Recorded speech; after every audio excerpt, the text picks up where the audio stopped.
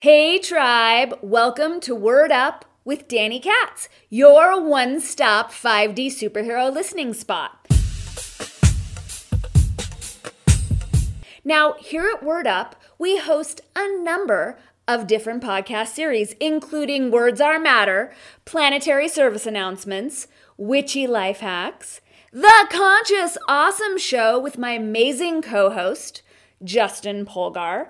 It's where we play Spot the Propaganda together, and it's where we have high vibe, deep diving conversations with amazing humans. So be sure to hit that subscribe button and stay tuned for this week's episode.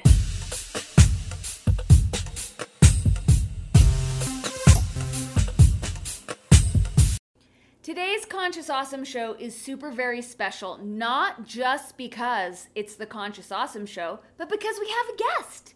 Today's guest is a dear friend and colleague, Plandemic series director, Mikki Willis. So you definitely want to stay tuned and stick around for the whole show. As well, be sure to subscribe to this podcast channel so you can stay abreast of every Word Up offering, and follow Justin and myself over at our locals page, consciousawesome.locals.com. Stock up on your favorite chocolate at yescacao.com and track Danny's everything by way of her locals community, dannykatz.locals.com, where she gets to share all her high vibe thinky fodder without freaking out about the thought police and the censorship machine.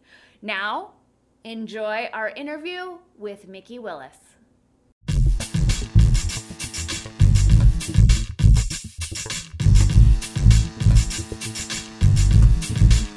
Yes, yes, yes, and welcome to the Conscious Awesome Show. Ladies and gentlemen, today's special, not just because every day is special. There's just extra juju today. I think you're going to be able to feel it through this episode, which is episode 28 for the Conscious Awesome Show, with your co-host, Justin Polgar. That's me, and Danny Katz. That's me. That's her. And today we have a very special guest. Also, our first guest on the Conscious Awesome Show. We've been holding it together here. Danny and I are kind of guesting each other and hosting each other and playing with those roles. And we thought, let's just kick it off with the best of the best. Let's just go home run on this one.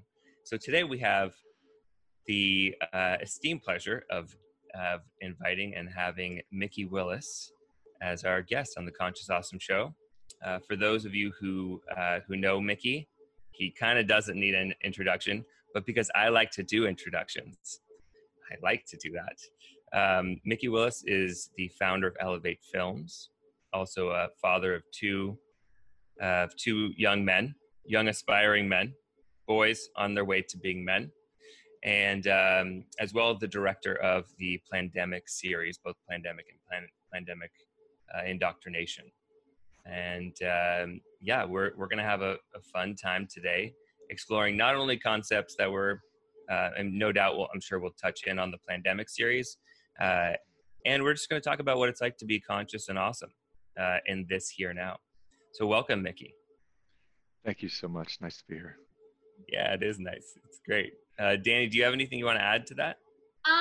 Well, I mean, full disclosure, Mikki and I have been friends for a long time, and I helped Mikki on Plandemic too. So just full transparency, this is sort of a family affair. Family affairs. We're into it. And Danny's being incredibly humble because she did more than help. She was key researcher and my co-writer, and they couldn't have done it without you, Danny. Thanks, Mikki.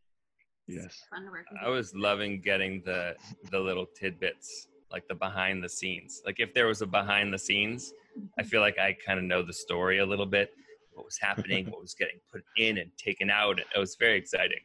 And I was just being a cheerleader. When people ask me what kind of leader I aspire to be, it's a cheerleader. I'm just here to really just nice. rah, and make sure that everyone's feeling permission slips to be their awesome selves. Yeah, wow. So there's a lot of places that we can jump in. here's my thought.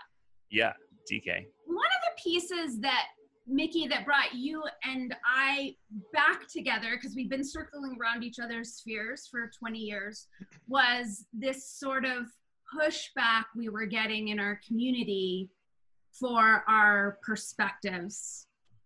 And so I'm just curious, like on a basic psycho-emotional level, how that has been for you to receive this pushback from Plandemic and from the strong stance you're taking with all the knowledge that you have? Well, it's been both surprising and expected at the same time. Understanding the state of our world and the damage that media has done to literally indoctrinate all of the minds to follow a narrative that is anything but real.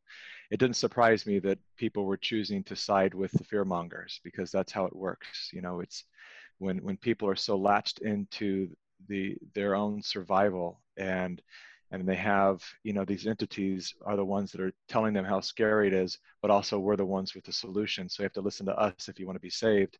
It's understandable why that, you know, the critical thinking would kind of go out the window, and people would lose sight of even people that have known me for 25 years that would suddenly side with entities that they don't trust, which is big pharma and big media, over their friend. That was shocking to me, to see people that were blogging about me, that they've known me for years, saying things like, I've known him for years and I've trusted him and he's been one of the most integral people I've ever known, but something's happened, you know, instead of considering, or maybe he's on to something. Maybe we should at least have a dialogue first and find out what's going on and dig into it and do our own research before we just continue to take the word of mainstream media and big pharma to very, very corrupt, two of the most corrupt industries on the planet. So that part was, you know, it was also very shocking because, you know, I can speak about this because of the title of a show. You know, I thought I was part of a conscious community.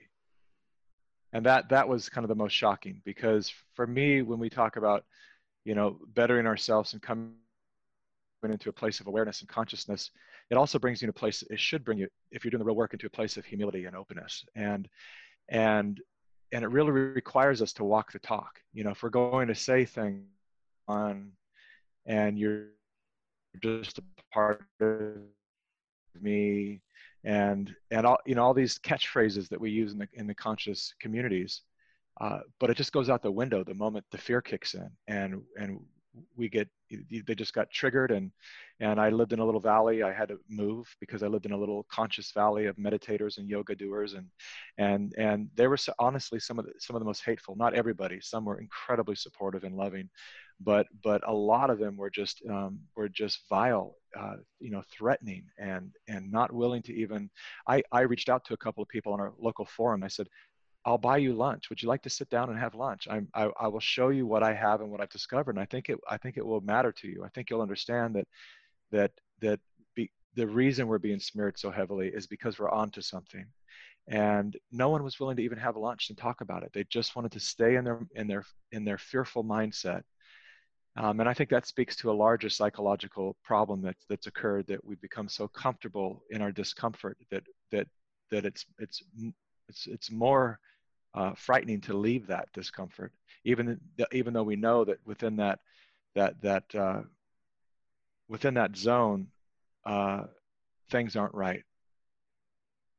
Yeah, there's a courage that is being that's knocking on the door of, I think, of all of us, because there's a responsibility in freedom, in sovereignty, and in claiming your own critical thinking and common sense. I'm liking to go back recently and try and pinpoint when that tribal shift happened, when it was, we're in this together. Because I have a lot of friends that, you know, when 9/11 happened, it was just obvious, you know, especially living here in Santa Cruz. I was in Santa Cruz back then as well. It was just obvious that there was in the us and them, that the larger entities that were, you know, the powers that were, as we like to say, and as Frank quite frankly likes to say, that's where we grabbed that one, the powers that were. Great interview, by the way. That was one of my favorite interviews that I've That seen was in a long really time. good. Oh, Yeah. awesome. Thank you. I've really appreciated his line of questions. I think it was excellent. Yeah, deep. It was great. Yeah. It was perfect. I'm kind of curious when you think, or when that shift started to happen, when you felt that the circles of friends and within the conscious communities started to have that divide, or when did the fear become so penetrating that it started to split and divide? You know, the divide and conquer is super obvious right now. Well, I wonder for I you. mean, the point was crystal clear, you know, because when the first Plandemic came out, there was a massive amount of support from everyone that knew me. They were just sharing it left and right. It was all over the place, and people could feel it. They were resonating. They were crying. They were saying, "We need to look at this. This is so hugely important, and it's critical timing right now." And it was just 100%. And then the moment the media caught wind that this piece of media was going so viral, that they created this, you know, full scale character assassination on both myself and Dr. Mikovits. And they did such a good job at it by having it appear to be such a scientifically based debunk of everything that she said and who she is and who I am, that and this illusion of truth that occurs when people see all these publications that they've always trusted saying the same thing.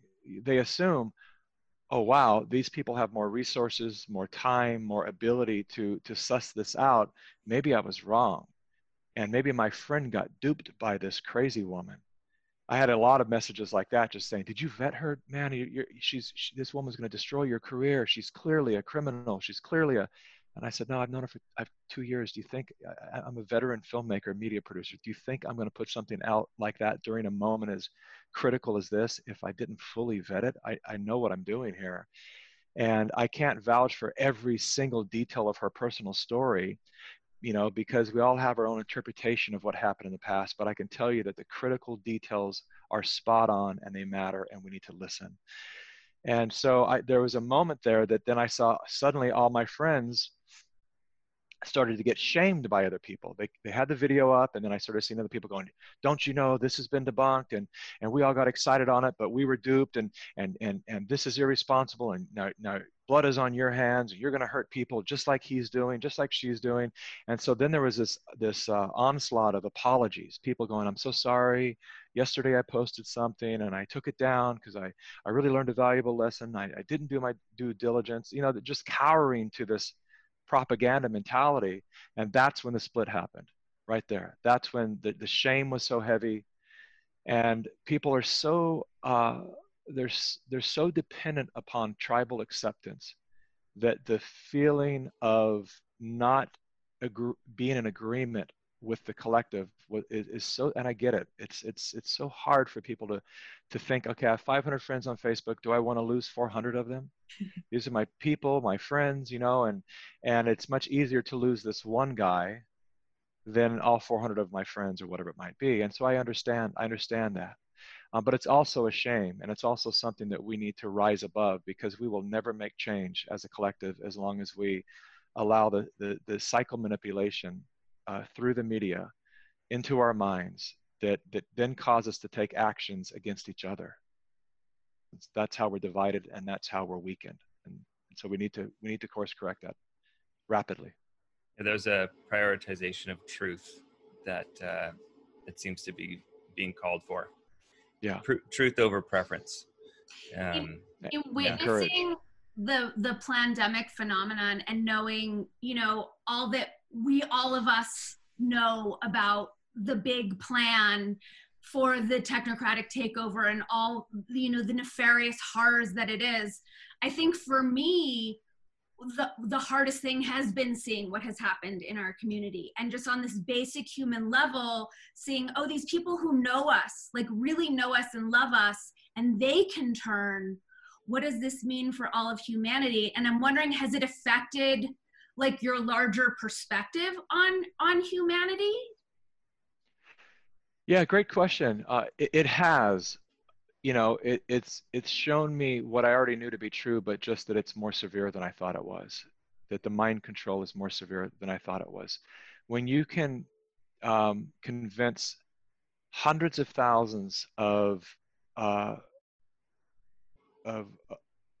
organic, loving, health conscious people that you shouldn't go outside and breathe fresh air and shouldn't have sunlight on your body, and reducing your oxygen by wearing a mask everywhere you go, even if you're not sick, is somehow the moral, the right choice. To put to put mask on your 3-year-old, 2-year-old children, these things, all that knowledge that everyone has learned from being meditating in nature and understanding the power of our natural immune systems and the fact that our planet provides everything that we need, and that we've been severed from our natural ability to evolve and heal by Western medicine largely, and a lot of other industries that have gotten involved that don't want us to have our sovereign system empowered such that we don't need their medicine. And that would be the truth if we just rejected it. We just wouldn't need it. Only under very severe traumatic situations would we actually need that. And I think that is the incredible gift and value and potential of Western medicine, but we need to start relating it to it that way. It was never meant that every time we feel sad, we pop a pill. Every time we have a headache, we pop a pill. This wasn't, we weren't meant to evolve this way, and it's doing incredible damage to our systems, which is ultimately the end goal. As far as I've been able to learn, that the end goal is complete dependency. So financial dependency, health dependency, thought dependency, everything, right? Transportation dependency, everything is about us being so dependent that on a system that we then can be controlled. Because if your money is digital and it's tied to some kind of social system and you haven't been a good citizen, well, then they can cut your money off, your food, your ability to communicate with each other, tell you what to wear. And these things are happening right before us right now. And the conspiracy theorists, God bless them, have been warning us about this for years. And I'm one of the ignorant ones that didn't listen. I had people come to me because of my position in media years ago, and they warned me, and I laughed them off because I was programmed to be incredibly allergic to anything that sounded like a conspiracy theory. I didn't understand at the time how our language has been weaponized, how morality has been weaponized. And quite frankly, I wanted to live in my bubble of delusion. I wanted to just believe everything was fine. And I didn't want to believe that there are pedophile rings and people harming children and all the horrific stuff that is happening at the hands of our human organism. I didn't want to believe that. I wanted to live in my bubble, enjoy my wife and my incredible life, and just trust that everything would be fine. And now I've just reached a point, particularly after I become a father in the past 10 years, that I can't sit by and watch it happen anymore. Yeah, there's a biological imperative that happens there. That I think becoming a father for me really did turn the volume up for me. And even before, like there's something about hearing, because I remember reading some David Icke, for example, maybe in like 2001, and thinking like, wow, this guy is far out. Yeah. Not like this guy's dangerous or this guy is a bad person, but more like, what an interesting, just keeping it without the judgment piece of it. What an interesting line of questioning that this guy must have gone on to find what he's found. Is it true for everyone? I don't know. Like, the internet was a different place back then for researching these things. And it's fascinating to me because I know that it has informed the way that I discern and the way that I depict, without having to choose a side right off the bat, or this is right or wrong, because I understand that we live in a multiverse where right and wrong are not so black and white. There's a lot of gray area. Yeah. And I think one of the things that we like to offer our audience, and also Danny and I just love to dialogue about, is what is that mechanism of discernment, for people getting the heavy blowback from their friends. I'm definitely I'm definitely getting into a lot of conversations where people want to save me. Like, I need to be saved, apparently. And I'm like, I don't really feel like I'm not asking for that. I'm not soliciting that. I'm looking at my life in such deep gratitude for so many blessings. And I don't think I want to be saved from whatever you're thinking. There's some dynamic in that. I'm curious, and Danny, I want you to chime in on this as well. What is that? Before you ask this, can I make a comment about David Icke real quick before we get too far from your mention of that, and then hold that question for a second, because I think this is very important. I think some of your listeners will want to hear this. So I too used to think David Icke was a crazy man, like so many people thought, and I would tune him out, and I think that it's because he's made some real critical errors in his public communications, and that we can all learn from. Because now I have a great deal of respect for the man. And there are some people who see things long before the rest of us see things. And I think those messengers have a responsibility. You also mentioned the word discernment. It's a very critical word for us to realize that there are, I know as a storyteller, there was so much more I could have put, as you mentioned before we started the show, you saw a lot of the things that were coming and being considered and being cut out. There were a lot of directions I could have gone into, speaking about the truth about Bill Gates Sr. and eugenics and a lot of things that are very real. But there's always, we have to remember as truth tellers, as everyone's starting to step up to become their own version of a truth teller, that there's a real discernment that's necessary. We have to remember that every word we speak is a bridge.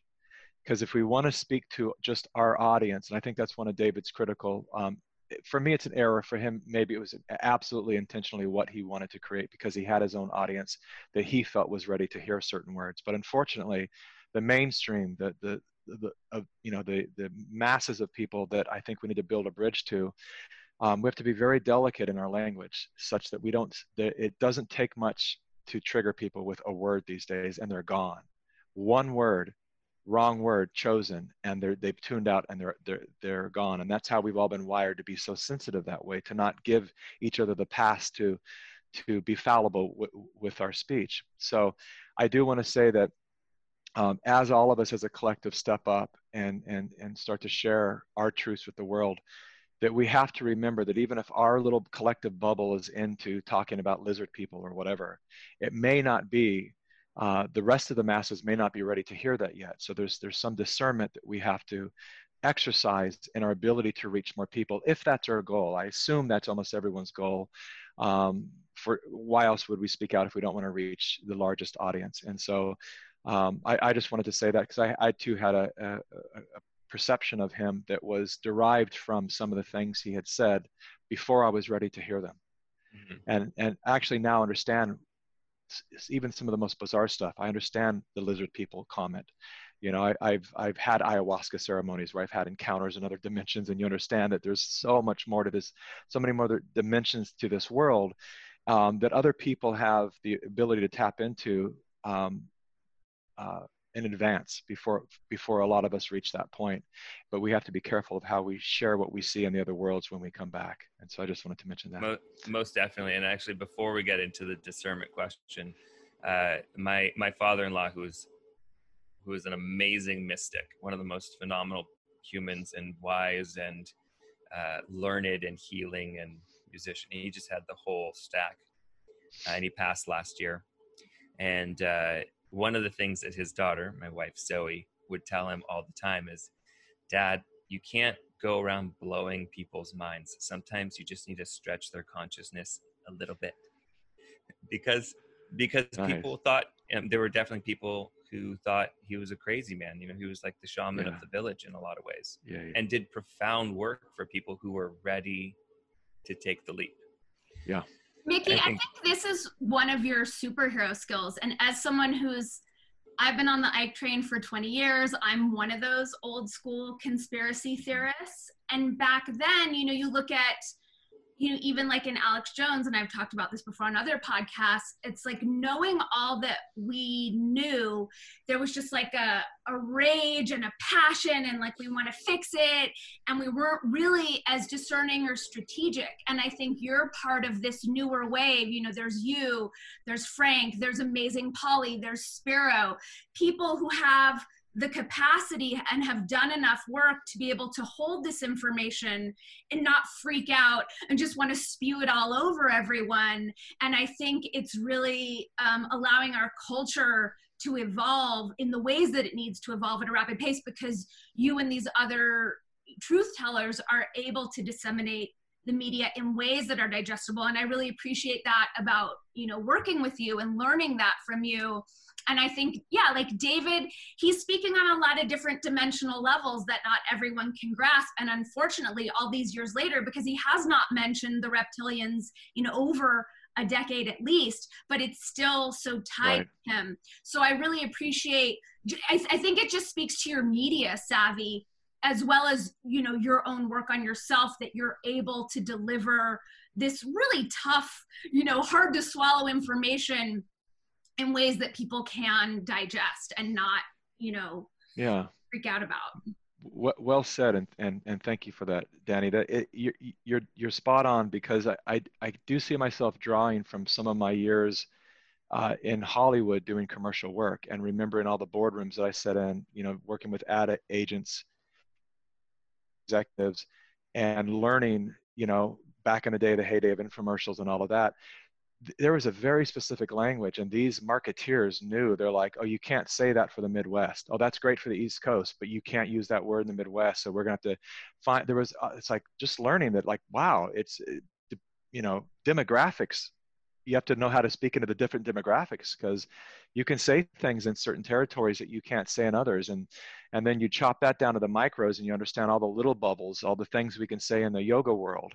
That all these funny little catchphrases that when we say them to just everyday people out in the world, they just go, I don't know what you're talking about. It's a different language. And I learned this from an incredible person that we brought in when we were building Elevate Film Festival. And we were doing, they call those mind dumps, right? Where everybody goes, okay, tell me what the mission of this whole thing is about. And our whole team is sitting around and we're going, love and unity and that. And we're throwing these things out, and he's writing on the whiteboard. And at one point he just froze, and everyone kept shouting things out, and he just froze. And he turned around and he said, you all live in a bubble and you have no idea. And he goes, I travel the world and no one talks like this. If you guys want to meet your top goal here, which is to not preach to the choir, you have to learn a new language, because none of this is going to reach beyond the choir. And I'll never forget that lesson. It was an incredible, valuable lesson for me as a storyteller. Yeah, I get that. I appreciate that. Yeah, thank you. What a great token. That's to be able to step outside of our, to wear someone else's shoes in their language, to be able to just enter into totally different context. That's part of being a social shaman, which is very important in being a storyteller. Yeah, indeed. Thank you for modeling that, Mikki. And thank you.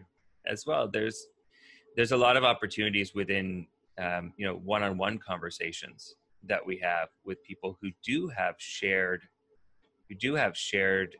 language. And there, even in that, there's a nuanced way of guiding someone in. Even one of my favorite ways of making an analogy of the mind-blowing versus mind-expanding subtlety, that discernment, is when you talk about something like Burning Man. And for people who have been to Black Rock City, and for them to say, before I went there was just no way I could have understood that world. There's no way.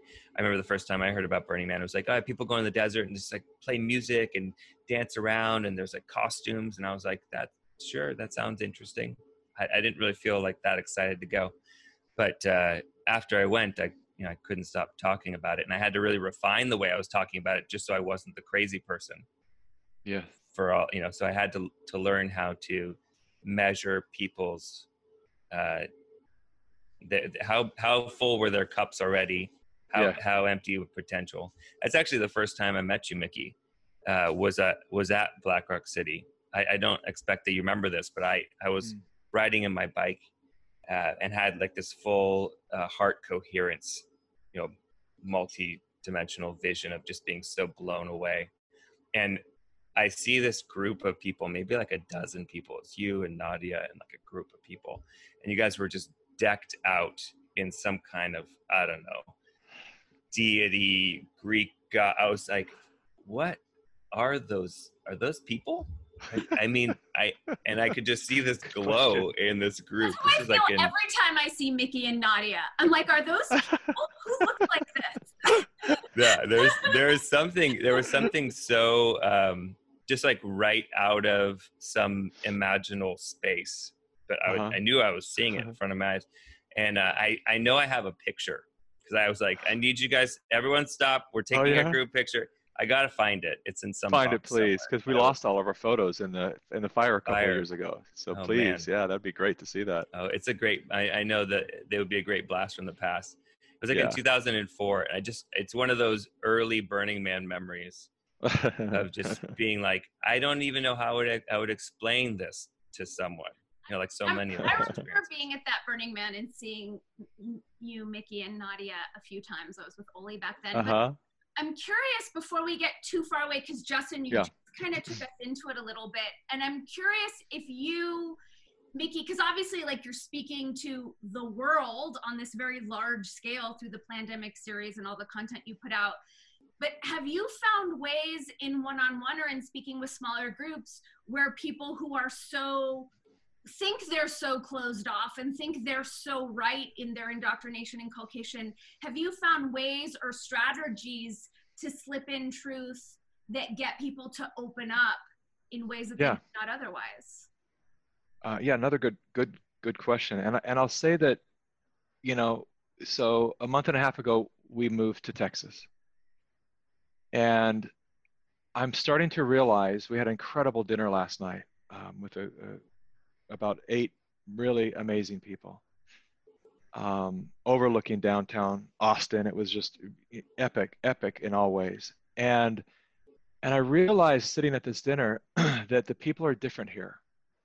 Even the people who came from California that are here now, there's something different about it's got its own problems, its own political policies, and its stuff that's not perfect. But I, in speaking like I said a moment ago, per demographic, it seems that there's almost like these consciousness bubbles, and everyone exists within this collective agreement of the different frequencies depending on their locality. And so if you were to ask me that about Los Angeles, I would say it's much more difficult. And I don't know why. I don't know exactly why. Is it because these places can you say they're more liberal, and so they've been more indoctrinated and more heavily influenced by, the mind control? I don't know. But what I'm recognizing here is there were a couple of people at the table last night who had different opinions, but they listened. And if I said something that made sense, they acknowledged it. Said, good point. Oh, I've never thought of that. That's interesting. Wow. And that rarely happens where I used to live. It's just a lot of like, it's almost like they get angry when you make a point, a good point.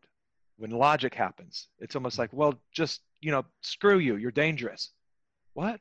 No, I'm trying to take you out of the danger, And so I found myself having success when talking to people. You have to kind of gauge where they are. You have to listen enough to get where they are. And you have to know, like, what is their level of fear? First of all, what is their level of fear? Because if I'm speaking through a filter of fear, it's a very delicate dance, because it doesn't take much to trigger them. And so you can't just jump in with, radically different ideologies than their media has been, pushing at them.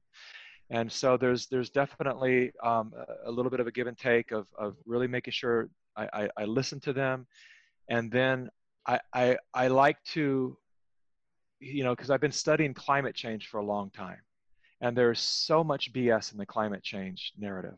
When people wake up to that, they're going to be really angry because, but this is how I approach it when I talk to environmentalists, so that they understand, don't confuse me with some far right climate denying, anti-environment. Don't put me in that category. That's not possible for me to be there. I've been an environmentalist for many, many years. But I will, when I explain to them that these lies are actually preventing us from solving these issues and loving our planet and fixing any climate issues that may exist, I say, but we need to reframe it and really, like I call it pollution, air pollution, noise pollution, water pollution, food pollution, soil pollution, all of these things. And the moment we start looking at it as pollution, the mind immediately goes to all the technologies that exist that can solve it tomorrow. And that's what they don't want. So the people that are getting rich off of the climate movement or gaining such great political leverage as a result of the climate doom and gloom, they don't want it solved. That's why most of these things never get solved. That's why massive AIDS foundations for years and years and years, when there's cures that exist, but they never find them somehow. Cancer, breast cancer, all these things that, hundreds of millions of dollars get pumped through these organizations and NGOs, and they always do a little bit of good, but they never quite live up to what they should be doing for having as much money as that they've taken from donations and from the taxpayers. And so that's the big game, that fake philanthropy that's happening out there. But I find that if I speak to people from a place of understanding that I'm concerned that the environment is not being taken care of because of these lies, then they can see that, oh, I'm not someone who's just saying, oh, I don't believe any of that crap and we don't need to do anything for the environment. No, I deeply care. And I'm really concerned after a couple of decades in environmental work that we have been pushed away from seeing the solutions that we could implement tomorrow and make a massive difference. And that's what the lies are causing. And when I say that to environmentalists, they go, tell me more, like what lies and what, and then I can start talking, let's start talking statistics and analytics now. And isn't it interesting? Let me show you how these regulations really work. Because a lot of people are upset with Trump because he's rolled back a lot of environmental regulations. And I've gone down the rabbit hole on each one of them. They're fake. They're like a mafia tactic. They put up a gate, stop a pipeline, and the pipeline then has to pay these people. And then they open the gate and the oil flows. Nothing gets done for the environment. And so good on Trump for shutting those down, because it's just all it's doing is making these bureaucrats and politicians more wealthy. But until you understand the game and how corrupt all of these systems are, we don't understand how to move forward to actually do good, in our environment. So when I have conversations from really wanting to make progress so that I'm relating to the person, their passion is helping the environment. And I'm saying, I'm with you fiercely. And that's why I want to talk to you about the lies that are being told, because it's stopping us frontline activists from actually achieving. And I asked one the other day, I said, out of all the environmentalism that you've done years of it, is there anything that you feel it was a victory, you won, and it was successful, whatever you set out to do? And she's like, there were a lot of little victories that happened along the way that I remember. I said, but the thing you set out to achieve, do you remember one going, we won that? I remember a lot of them feeling like we won, but quite honestly, years later, I look back and I'm like, well, I think we were placated. We were given a little bit of candy to go away. But honestly, no. I said, there's the problem. We're being distracted by all this stuff, these invisible boogeymen. Go over there and keep fighting that invisible enemy while the real damage is being done behind us. And so that's what we're really trying to get to, is making some real effing progress on this planet. And we can. We have such amazing technologies, and I also I like that you mentioned that about speaking to it as pollution instead of climate, because it makes it a lot more real, and I think something that people can touch and feel. And I think ultimately it really comes back to personal responsibility. There's this when I'm sitting and looking at the climate change conversation, it's all outsourcing who's going to do the change. We need this centralized change to happen in order for our lives to get clean. And to me, there's something fundamentally flawed in that. If we're outsourcing our responsibility, then how can we even really be here and really even enjoy the victories when, if, we're going to have to make them happen ourselves. Yeah. Good point.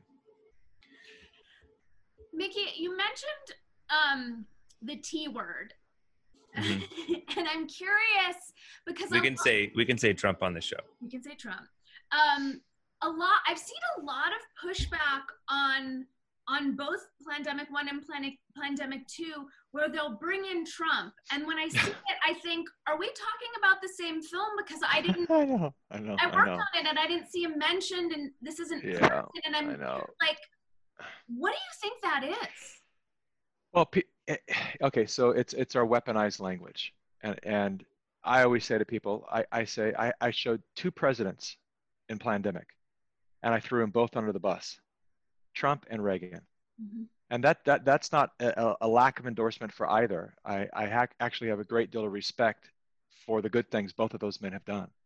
But the truth of the matter is Trump came out and said he was going to mobilize the military to issue vaccines to everybody. Yes. And he said it, and so I showed it. And the truth is, Ronald Reagan signed the Childhood Injury Act, which took all liability away from vaccine makers. Now, he later said he really hated doing that. He didn't want to do it, but he did it. And so when people, wrap this into like this is a pro-Trump movie, I'm like, where do you get that from? Because we're fighting for freedom. And so freedom has been weaponized. The word freedom, the word, anything patriotic has been weaponized. The word USA, American flags, all of these things, anytime you have pride for your country, it has been conflated with far rightism. Mm-hmm. And that's just incredibly bizarre that people wouldn't see that for what it is and go, but it's the same tactic they use. It's why they say, 1.5 million people marched in Germany to end the lockdowns, to fight for their freedoms, to fight for their, and I have footage of that event. And it was a bunch of families, and most of them were smiling and having fun, incredibly peaceful. And the ones that were interviewed were just talking about saving their family business, saving their local shops, and wanting to have the responsible choice to make the choices on their own. Whether they have to lock down and let their livelihoods go or not. And most of them said they're hanging on. If this goes 2 weeks longer, we're done. Our family business, 5 generations is done. And then you see what the New York Times says about it, and it was a white supremacy event. And you go, well, that's pure propaganda. So what they do is they plant that because what they don't want is the U.S. to rise up that way. And so when all of those uprisings are, it's weaponized morality, when they can go, these people are selfish, they don't care, they're going to kill your grandmother or your mother. They're Nazis. They don't, when people start to get tired of the lockdown or the lack of civil liberties here, we go, well, but we don't want to look like a Nazi. We don't want to go on the street and, and be labeled as that. You want to be a racist. And so, or be a racist, and it's like, so all of these things get conflated. So the people I've had people flat out attack me saying, you need to go out and denounce Trump right now because people think that and I'm saying, there's no way in the hell I'm going to do that because I've not endorsed anyone in politics. And so lately, my last one was Bernie Sanders. But I said, there's no reason to, because if you actually really watch the movie and you step out of your own mind conditioning, you'll see that I only mentioned Trump once in the movie and I threw him under the bus, because I think what he said in that moment, I actually think it's probably reverse psychology, him going, I'm going to mobilize the military and get vaccines out to everyone, because then he knew that people would go, not me. And that's what happened. A lot of people said, it's too early. You cannot make a vaccine that fast. I don't trust Trump. And it's like, yeah, that's what we've been trying to tell you. You can't make a vaccine that fast. So now that Trump said he supports them, half the world is saying they'll never take it now. And so was that his chess move of reverse psychology? I don't know. But it sure did have a good impact ultimately. But the truth is he said it. I put it in the film.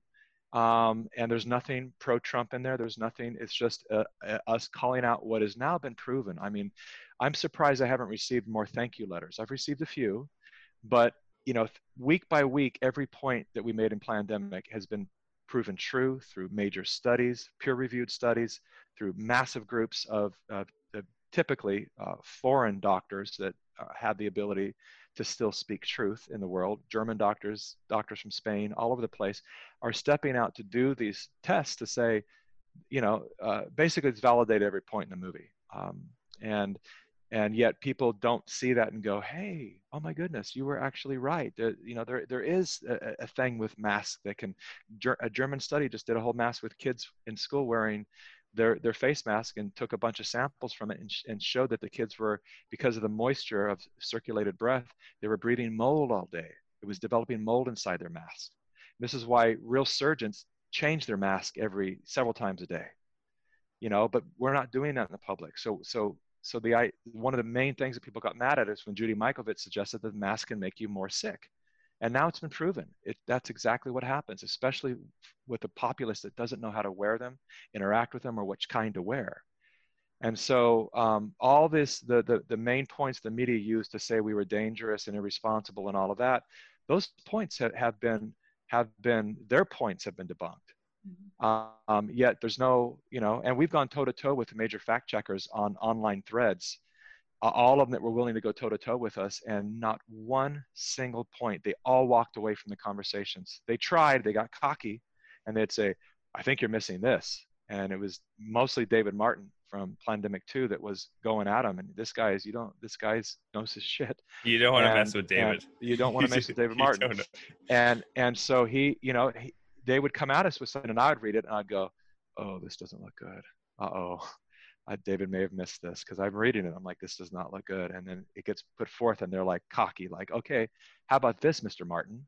And he's like, I think you missed the addendum that took place in 1993. Here it is. Boom. And it's like, and they're just like, oops, we'll take a look at this. We'll get back to you. And they're gone. They leave, and not one point. If there was one point that I would have learned from either Plandemics that were like, we missed the mark. Judy said something wrong, and David says something wrong. I said something wrong. I would go out and make a public apology really quick, because I think that's very valuable for my credibility. I would love to go out and say, I was wrong. I want to show journalists and people how to do that. We get it wrong, take responsibility.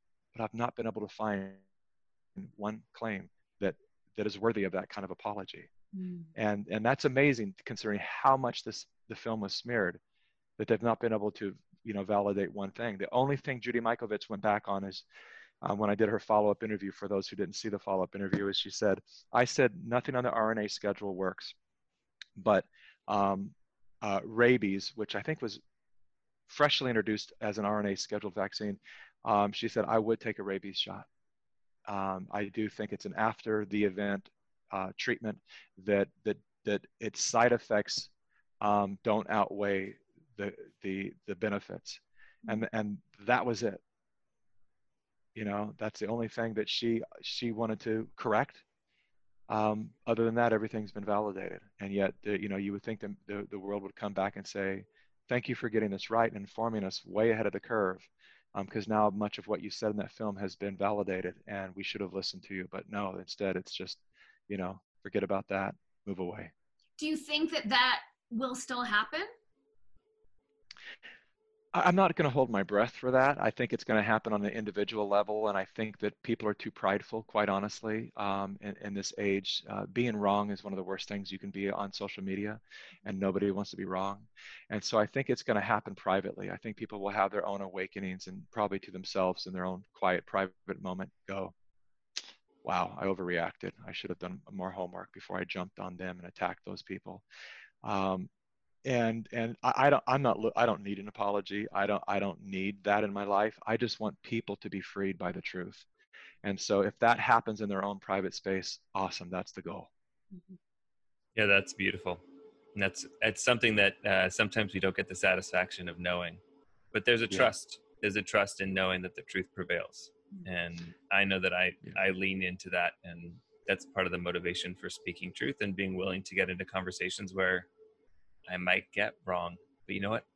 I don't remember when it was not okay as a human being to be wrong sometimes. I think that's a really valuable, some of my greatest growth moments have come from that vulnerability of saying, oh yeah, shit, I am wrong about that. And then what comes from that is me actually getting to be more of who I am, and who I'm here to be. It's really critical that we acknowledge when we're right and when we're wrong, and when others are right and wrong. And right now we're really good at acknowledging when others are wrong online. But we're not good at being humble enough to go, we brought up Trump, and I stopped looking at Trump a long time ago. So now when people say, who are you voting for? I say, I'll never vote for a who again. I'm voting for a what. I'm looking at the policies on paper, because I have, like everyone else, I can get sucked into a very charismatic. Obama sucked me in. I cried when he was inaugurated, and then 4 years later, I'm like, new wars and innocent people being droned and guns being given to the drug cartel. Like what did I vote for? What happened? Yeah. Exactly. And but then every time he would speak, I would melt again. And I had the same reaction with Bill Gates, right? It's like, I know what the man's done. I've been researching him for 10 years. I'm crystal clear. I've talked with people who were directly affected by his clinical trials in third world countries. And yet sometimes when he speaks, especially when he's next to Melinda, I just get sucked in. I just want to believe him. I just want to, I want this narrative to be true. It's such a sweet narrative that one of the richest men in the world is helping us. I want to believe in that fairy tale, but it's just not true. So it's so important that we, I got clobbered on Facebook one time because when Trump signed the prison reform, that's a huge move that Obama promised he was going to do all 8 years and never did it. But that's the most racist law that we've ever passed, written by Joe Biden and established by Bill Clinton, which disproportionately jailed mostly black, but some brown men, for nonviolent crimes. Thousands and thousands of men were put away for life, and some women. And the ripples of that in family. Exactly. Breaks up the families. It's horrific what that policy did. And Obama promised on his campaign trail that he would end it. And 8 years later, he never did. And Trump did. So I put out a message of like, I don't care if you love him or hate him or whatever. Let's get beyond that. Can we celebrate this move? And people were just like, no, we can't. Because if we celebrate the move, we will be giving Trump a win. And there's something very dangerous in that, because our own moral compass then gets skewed. And especially for the younger people that are watching that going, oh, prison reform isn't worth celebrating. They don't understand, aren't really celebrating. They don't know it's just because they don't want to give Trump a win. They don't understand that they don't know what to vote for, because if that policy isn't something we're celebrating, I don't know what to vote for. It does a great deal of damage, and it lowers our standards. And so we have to just be honest. If Joe Biden does something great, wonderful. Let's celebrate it. If these politicians can keep competing, and I wish the Democratic Party would step up, and instead of just making their entire platform about stopping Trump, I would love to see Trump, who is, because of his egomania of wanting to win and be a winner, if they start competing on who could do the best for this planet, imagine the things that would get done. He'd step up and let me do something better. And they step up, let me do something better. And we just did this, and we just ended poverty. And we just let's make that the competition. Yes. And then we'll vote for whoever wins that show. It's like a pure capitalism model. Yeah. Instead of just running on, let's stop the evil, which is not working. And which only fuels the evil, because all we're talking about is the evil instead of talking That's all we about focus on. Our solutions and how wonderful we can make it. Yeah, and if a fly landed on Pence's head, it's like, are we that effing petty right now that is what's going to dominate the news cycle, that a fly landed on someone's head? I mean, we have to stay out of the minutia of the lure of that low level dialogue. We have to rise up as a people and take personal responsibility to say to everyone who posts that shit, stop. So what? What was said? What was real? Where were the lies? We need to dig into this and focus there. But just like mask and all this stuff, we just focus on these petty things that add no value to our life and to the process of our evolution whatsoever. And that we need to mature past that. You know, on what you're just speaking to, we're in the middle of a 3-part podcast, our own series, the Conscious Awesome series. And the first one was freedom over security. The second topic is principle over party. Principle over party, which I think this covers nicely. And the third is truth over personality. And those 3 tenets just are so deep right now. And if we could say just them get one more honest, time for me. So one more time. Freedom over security. Okay. Right. Mm-hmm. Principle over party. Yep. And truth over personality. Fantastic. It just seems like the most honest way to go about, at least through the lens of watching politics and being able to discern politics, and as well just seeing the nuances that the Constitution gifted us to be able to actually see and utilize these tools. I mean, if we're told constantly that our tools are crap, then why would we invest time and energy into learning to use those tools? I think there's something really valuable. And as we speak about investing in children, and that's something I know that we're getting down to the end of the hour here. I want to ask you a little bit more about. I wish I had more time. I'm on an airplane to the Red Pill event in Georgia, which is exciting. You know, your message is with you everywhere that you're going, and I'm glad that we're getting to share this with our audience. And we'd love to have you back, you know, for extended conversations, because these are the conversations that are needed. The reason why I do say we have time also is because it is about the children. It is about 7 generations, the children's children in the world that we're creating. And I wanted to just ask you, as far as best case scenarios for where we are right now. We're winning. We're going to win. Obviously, truth is winning. What do you see, and what do you hope for your children, for my children, for the next generations? What do you envision when you get really super crystal clear about where we're going? There are massive things happening right now. We're involved in several different initiatives. One is we're looking seriously at purchasing 500 to 1,000 acres of land.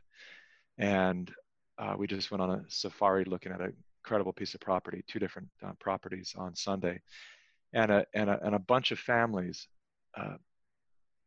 excuse me, I'm sorry, my phone just shut off for a moment. There we go. A bunch of families are coming together to create the environment for their children. It's all families. And so I see a lot of that happening. I'm also in the process right now of partnering with a very, very well-respected journalist who has been one of my heroes for a number of years. We just verbally agreed to a partnership yesterday, and with my producing partners and another great team of technological geniuses, we're going to build a new platform that's going to be a bulletproof portal that the world can go to for truth in every fashion you can imagine. So there'll be, you know, fact checking the fact checkers, politics, medicine, and we'll hand curate, select, and invite all the top truth tellers of the world, so they have a platform that can never be taken down. And it's being done in a new energy that's zero hoarding, zero. We want everyone to promote their own platforms, their own channels. So we want to help build their audiences. So it's completely in a non-competitive energy. So I see a lot of this happening. My kids now go to a school that was started because of Plandemic. A group of parents got together to say, we will not have our kids re-enter school wearing face masks, teachers in shields, in some cases freaking dog collars, plastic, cones. And being, and having this idea that humans are dangerous and diseased and infected, embedded into our children's minds at a young age, and created a generation of hypochondriacs and human resistant, people. We don't want to create that. And so a bunch of families got together and we started our own school. And so I see that happening. I see the unintended consequence of this draconian lockdown and this incredible communist flavored overreach of power, forcing people to become sovereign, to understand that If the game is dependency, which it is, total dependency, then I'm going in the opposite direction. I'm going to depend on myself and my planet, and I'm going to take care of my family first. And I'm seeing families get really serious. I mean, like people building, compounds, healthy, beautiful, luxurious compounds, but every single parent is armed, and there's armed guards at the gate, because when you start to mess with and threaten the idea that protective services can come into your home and take your child away because you were tracked through your cell phone standing too close to somebody who has COVID. When you start to propose those kind of ideas to the American public, you're asking for a firefight, and people they're not going to go quietly, and they will lose. What we're willing to do for our children is unimaginable. And none of these parents that I'm dealing with, they're fierce, and they won't be stopped, and they won't be bullied, and they'll comply to what makes logical sense. They're not selfish. They will do what's safe for their neighbor, and they will adhere to measures to protect each other. But we're not any longer going to adhere to illogical, politically driven ideologies and policies any longer that then strip us of our right to just be free, to just walk outside when we choose to. This is part of the story that the conspiracy theorists told me as far back as 12 years ago, that was coming, because they had read the manifestos that I've only read within the last few years.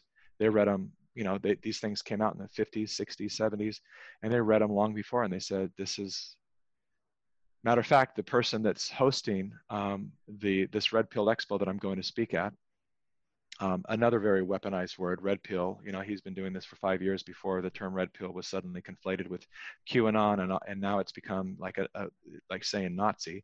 But red pill simply meaning to wake up to reality. And the man, G. Edward Griffin, has a video that's become viral again this year, a black and white video that he recorded, filmed, I should say, because it was 1968, a hour-long talk or so, speaking to a group. It looked like a library or something like that, where he was reading chapters from different communist manifestos. And when you see this video, look it up, people, if you haven't seen it yet, G. Edward Griffin, and watch his whole talk. It's not only beautifully eloquent, but it's terrifying, because he's literally saying what we plan to do. 1968, he's reading this. What we plan to do is to eventually use the power of race to have all the white people feeling so guilty that they think they're supporting the black people. And we're going to have these fictitious groups set up. And what we'll actually be using black people as what they call cannon fodder to create a race war. And we will burn down the cities and the forests. And this is how we're going to gain total power and bring the U.S. to its knees in 90 days. And these are in the manifestos. So there were people that read them and were aware of them long before me, and had the courage to speak out about them 10, 12 years ago. And they came to me to tell me, as a media maker and as somebody with integrity, we think you should know about this. And arrogantly, and I would say fearfully, I shrugged them off or even laughed them off, because I thought it sounded too bizarre and too crazy to even be possible. And now, we're living in it. And so welcome to the middle of the manual. Yeah, that's right. Exactly. We're right in the middle of it right now. And please go watch that video, because it'll blow your mind, some of the details of what they said they're going to do and now what's happening. And they do it all in the guise of morality, right? Who doesn't want to decrease racism and sexism and all these things? We all do. And there's no country that's done it more than the US. And this whole narrative that things are getting worse and getting bad, they are right now, because of politics. But the truth of the matter is, when the politics gets out of it, things get better rapidly. And if you look at the actual analytics of violent crime, murder, rape, homicide, all of it, even environmental numbers, CO2, all of it, everything has plummeted for the better. It has all gotten better. We are in the safest time, maybe not right now because we're on the verge of civil war, but before all of this crap, we were in the safest time that America has ever experienced. And while other nations still throw gay people off of buildings, you know, all that barbaric mentality has been either totally or drastically minimized or eliminated.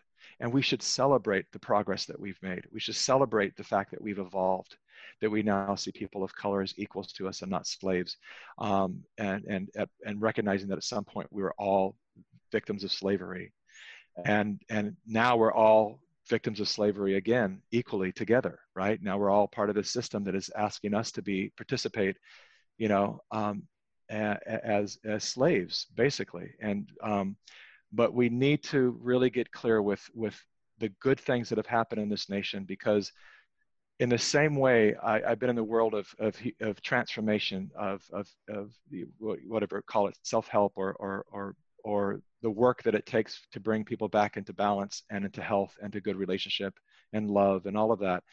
And at the core of that work is helping people get past a story that they've adapted to.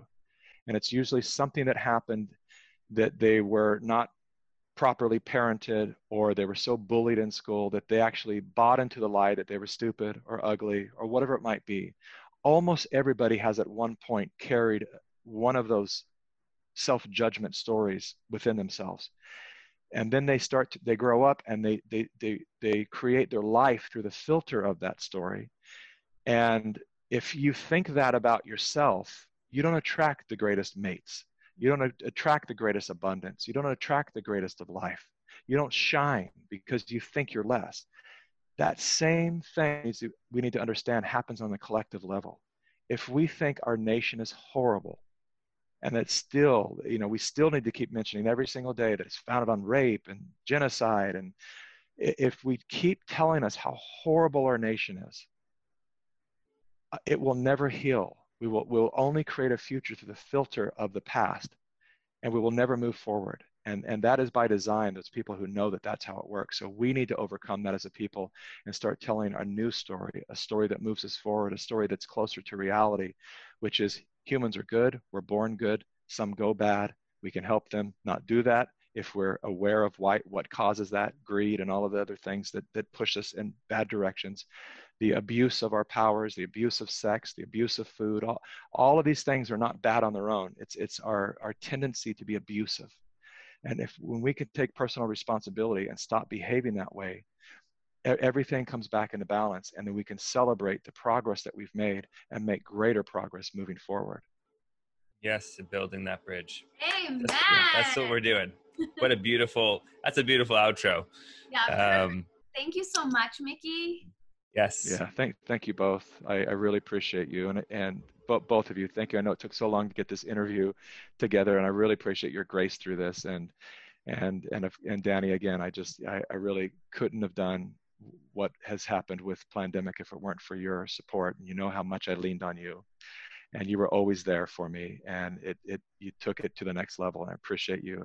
I appreciate the who you both are together. I think you make an incredible team of hosts here. So it's an honor to be here. Thanks, Mikki. Yeah. Thank you so much. Thanks for joining us on this open-ended journey. I still feel like we're at the very beginning of something very beautiful and amazing. And I continue to vision and speak and share that and remind people that there are really beautiful things, and just coming back to gratitude. So I'm grateful for both of you. I'm grateful for the Conscious Awesome Show completing its 28th episode. You guys will be able to find this and all of our episodes at consciousawesome.com. Mikki, do you have, we'll put links in the show for the talk you were just speaking of. You said G. Edward, what was it, Griffin? It's the Red Pill Expo. It's happening this weekend. Yeah. The Red Pill Expo, plandemicseries.com. And as well, what was the name of that, of the talk from the 60s that you were recommending? It's called Something Worse Than War. But just search for G. Edward Griffin, Communist Talk, but it's something greater than war. I'll find it. Threat, like a threat greater than war, or something like that. I forget what it's called. Yeah, if it can be found, Danny will find it. She'll find it, believe me. And watch it. It'll blow your mind, and all your listeners should check it out. Cool. We'll Awesome. put the link. Thank you so much for all your great work, Mikki. Have fun in Georgia, kicking ass and expanding minds and hearts, and give our love to Nadia and the boys. We will do. We'll do. Yeah. And love to you both. Soon. Thank you. Yes. Okay. Mwah. Take care.